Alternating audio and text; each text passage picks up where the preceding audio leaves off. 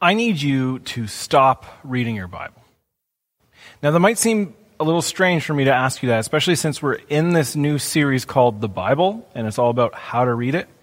But I have to tell you, there are millions upon millions of people who read their Bibles and go on with life, and nothing changes.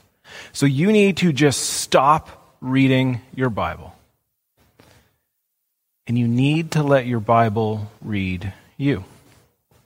In James 1:22, James, who's likely the brother of Jesus, says, be doers of the word and not hearers only, deceiving yourselves.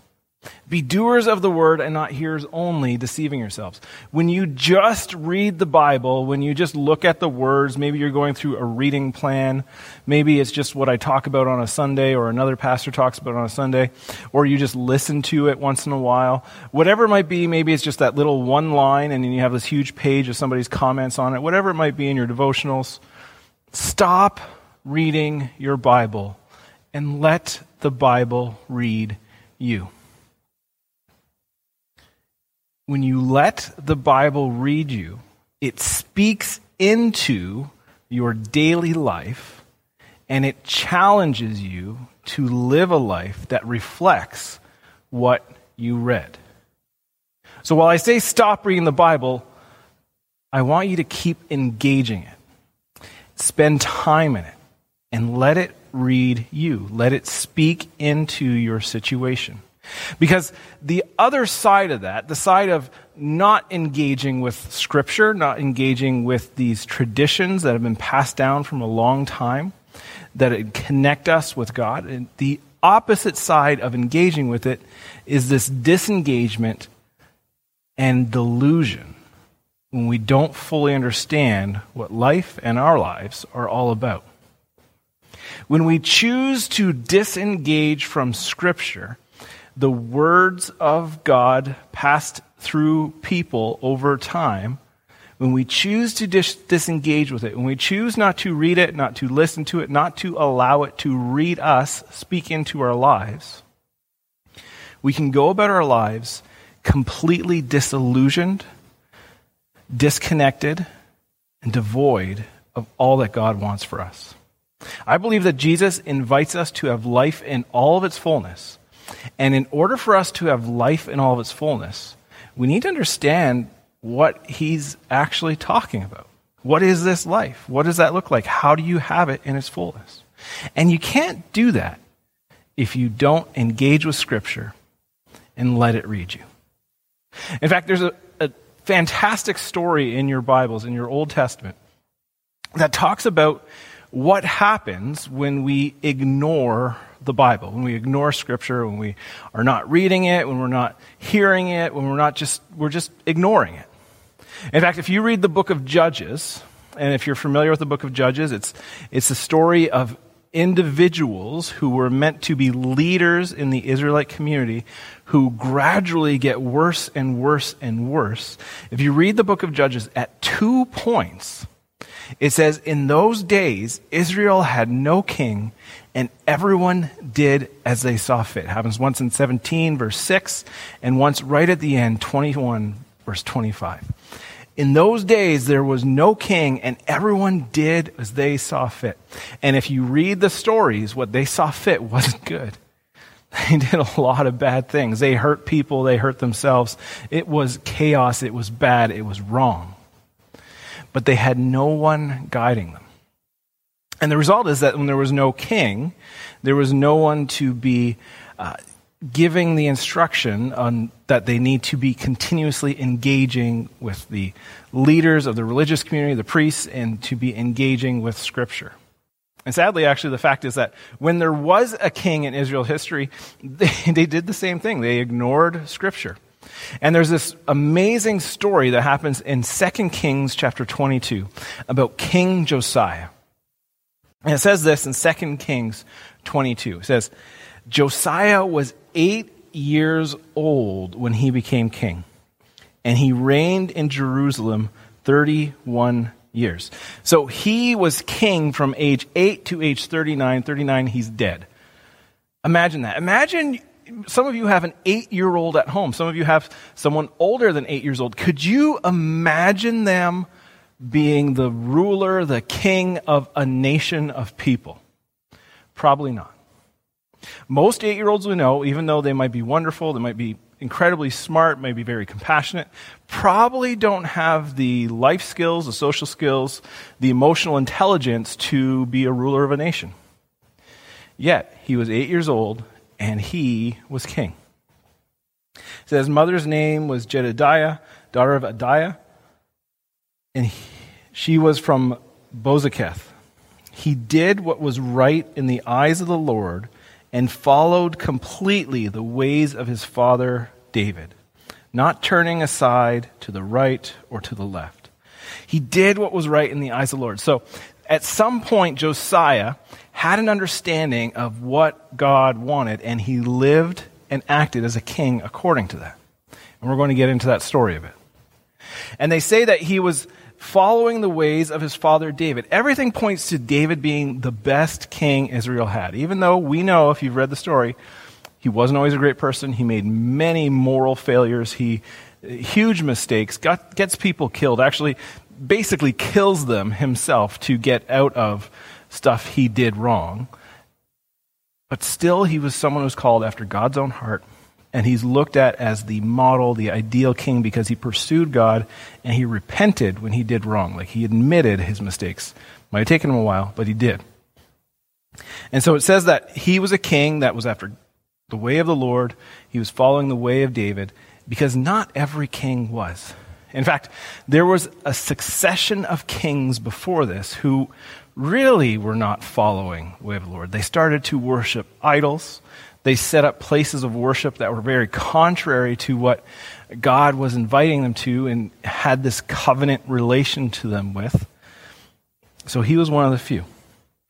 It says, in the 18th year of his reign, King Josiah sent the secretary, Shaphan, son of Azaliah, the son of Meshullam, to the temple of the Lord. He said, go up to Hilkiah, the high priest, and have him get ready the money that has been brought into the temple of the Lord, which the doorkeepers have collected for the people. Have them entrust it to the men appointed to supervise the work on the temple, and have these men pay the workers who repair the temple of the Lord, the carpenters, the builders, and the masons. Also have them purchase timber and dressed stone to repair the temple. But they need not account for the money entrusted to them, because they are honest in their dealings. So he goes to this man, he says, hey, you take care of this, because we're going to rebuild the temple. So remember, he was living in the ways of the Lord, so he was doing what was right. So one of the things was that the temple was in disarray. People were not worshiping God, and so everything just was falling apart. So he's getting it rebuilt, refurbished, he's fixing it up. And so he says, go give them money, make sure we're paying people right. They're honest people. We know they'll do right. It says, Hilkiah, the high priest, so remember that, high priest. So that's like, not the low priest, it's the high priest, not even the middle priest, it's the high priest. Like, he's very, very important. He's the person who should be teaching the people the ways of God. So the high priest was responsible for the works of atonement, the sacrifices, so people receive forgiveness of sin. They were responsible for the divvying up of those sacrifices to the poor and making sure that God gets his part, the poor gets their part, and they get their part. They had a lot of responsibility, and it really was surrounded around the teachings of Scripture. So this high priest, the top guy, really, really important, says, I have found the book of the law in the temple of the Lord. I have found the book of the law in the temple of the Lord. So the temple's in disarray, it's falling apart. This high priest goes in and goes, hey, I found the Bible. Can you imagine what it would be like to be the high priest, to be the one who is the religious teacher of the land, who's doing all these things, and you don't know where your sacred texts are? And some point you go in and you go, wow, look, we're fixing things up. It was underneath some boulders, whatever it might be. Wow, look, it's the Scriptures. It's the words of God. That is incredibly ridiculous. But the truth is, for 60 years before this point, they had no scriptures. They were lost. Where were they lost? In the temple, the place they should have been. But they had been ignoring it for so long, and they were leading themselves down a path of destruction that they forgot all about it. So this high priest goes in while the refurbishment's going on, the reconstruction of everything's going on, and he finds what we would call, like for us, the Bible. Their scriptures. He gave it to Shaphan, who read it. Then Shaphan the secretary went to the king and reported to him, "Your officials have paid out the money that was in the temple of the Lord and have entrusted it to the workers and supervisors of the temple." Then Shaphan the secretary informed the king, "Hilkiah the priest has given me a book." And Shaphan read from it in the presence of the king. When the king heard the words of the book of the law, he tore his robes. When the king heard the words of Scripture, he tore his robes. King Josiah, age 26, he's been reigning for 18 years. He is restoring the temple. He is walking in the path of David. He's doing right in the eyes of the Lord. Yet, all of a sudden, as they are restoring the temple, they discover their sacred text, the book of the law, the instructions God gave his people about being his people and how to do it. And he hears it for the first time, and he tears his robe. The symbolism of tearing his robe is an act of repentance, of a realization of mourning, of grief, of being overwhelmed of how wrong or bad he was. This person who's the leader of a nation thinks he's doing right, but when he hears Scripture, he realizes the depth of what he has not been doing. He realizes that as Scripture reads him, it speaks into his life, that he needs to repent. He needs to turn around and change his way. For 60 years, the people of God had no Scripture. Why? Because they lost it in the place they go to worship God. Imagine that. And then along comes this little boy king who is basically growing up as he is being king. He's 26 years old to say, hey, let's restore this temple. Let's get things in order. We know this is the right thing to do. Let's go back to God. And they discover their Scripture again for the first time. And it changes their lives. Now, I'd love to say that, like, after this point, everything is great. All the kings are like, hey, let's worship God and let's do right. Let's take care of the widows and the orphans and the aliens and the foreigners. Let's take care of all of them. That doesn't happen. In fact, it's an up and down story where sometimes there's a king who does right, sometimes a king who doesn't do right, sometimes a king who does right, sometimes there's 10 kings that don't do right. Like, it just keeps going on. But a key moment is when the Scripture speaks to them, because it's reading into their lives. It's speaking into the moments of who they are, and they're allowing it to do that. We too need to find that book of the law. We need to find that Scripture again and read it and allow it to read us. So that maybe we do need to, like Josiah, just tear our robe saying, I thought I was doing right, but I'm not. Maybe we need to reread it for the first time with eyes to see what it really needs to say to us about who we are, the world we live in, and how we live in it. Many people all over the world are reading the Bible, but they are hearers of the word and not doers. They deceive themselves. When you allow Scripture to speak into your life, you become a doer of Scripture, and it can change everything. When we ignore the Bible, when we ignore Scripture, we lose the foundation to build our lives upon. We lose the foundation that life in its fullness that Jesus offers us should be built upon. Because if we all just do as we see fit, because there is no king, there is no leader, we are lost. We are like this nation of Israel who over and over again has a relationship with God, ignores a relationship with God, goes downhill, goes, wow, we need to fix things. We have these scriptures, the Bible, the Old Testament and the New Testament, the story of God, this big story of God that has a continuous unity and theme pointing to the person of Jesus and what it means to follow him, to show us how to follow him. In fact, in Scripture, we can learn about God's character. In Hebrews chapter 1, just at the beginning, it says this in verse 1. It says, "In the past, God spoke to our ancestors through the prophets at many times and in various ways." So in the past, the prophets of the Old Testament, they are the ones who God spoke through. We get that. It says, "But in these last days, he has spoken to us by his Son, whom he appointed heir of all things, and through whom also he made the universe." The Son is the radiance of God's glory and the exact representation of his being, sustaining all things by his powerful word. We get to know who God is through God's words, through Scripture.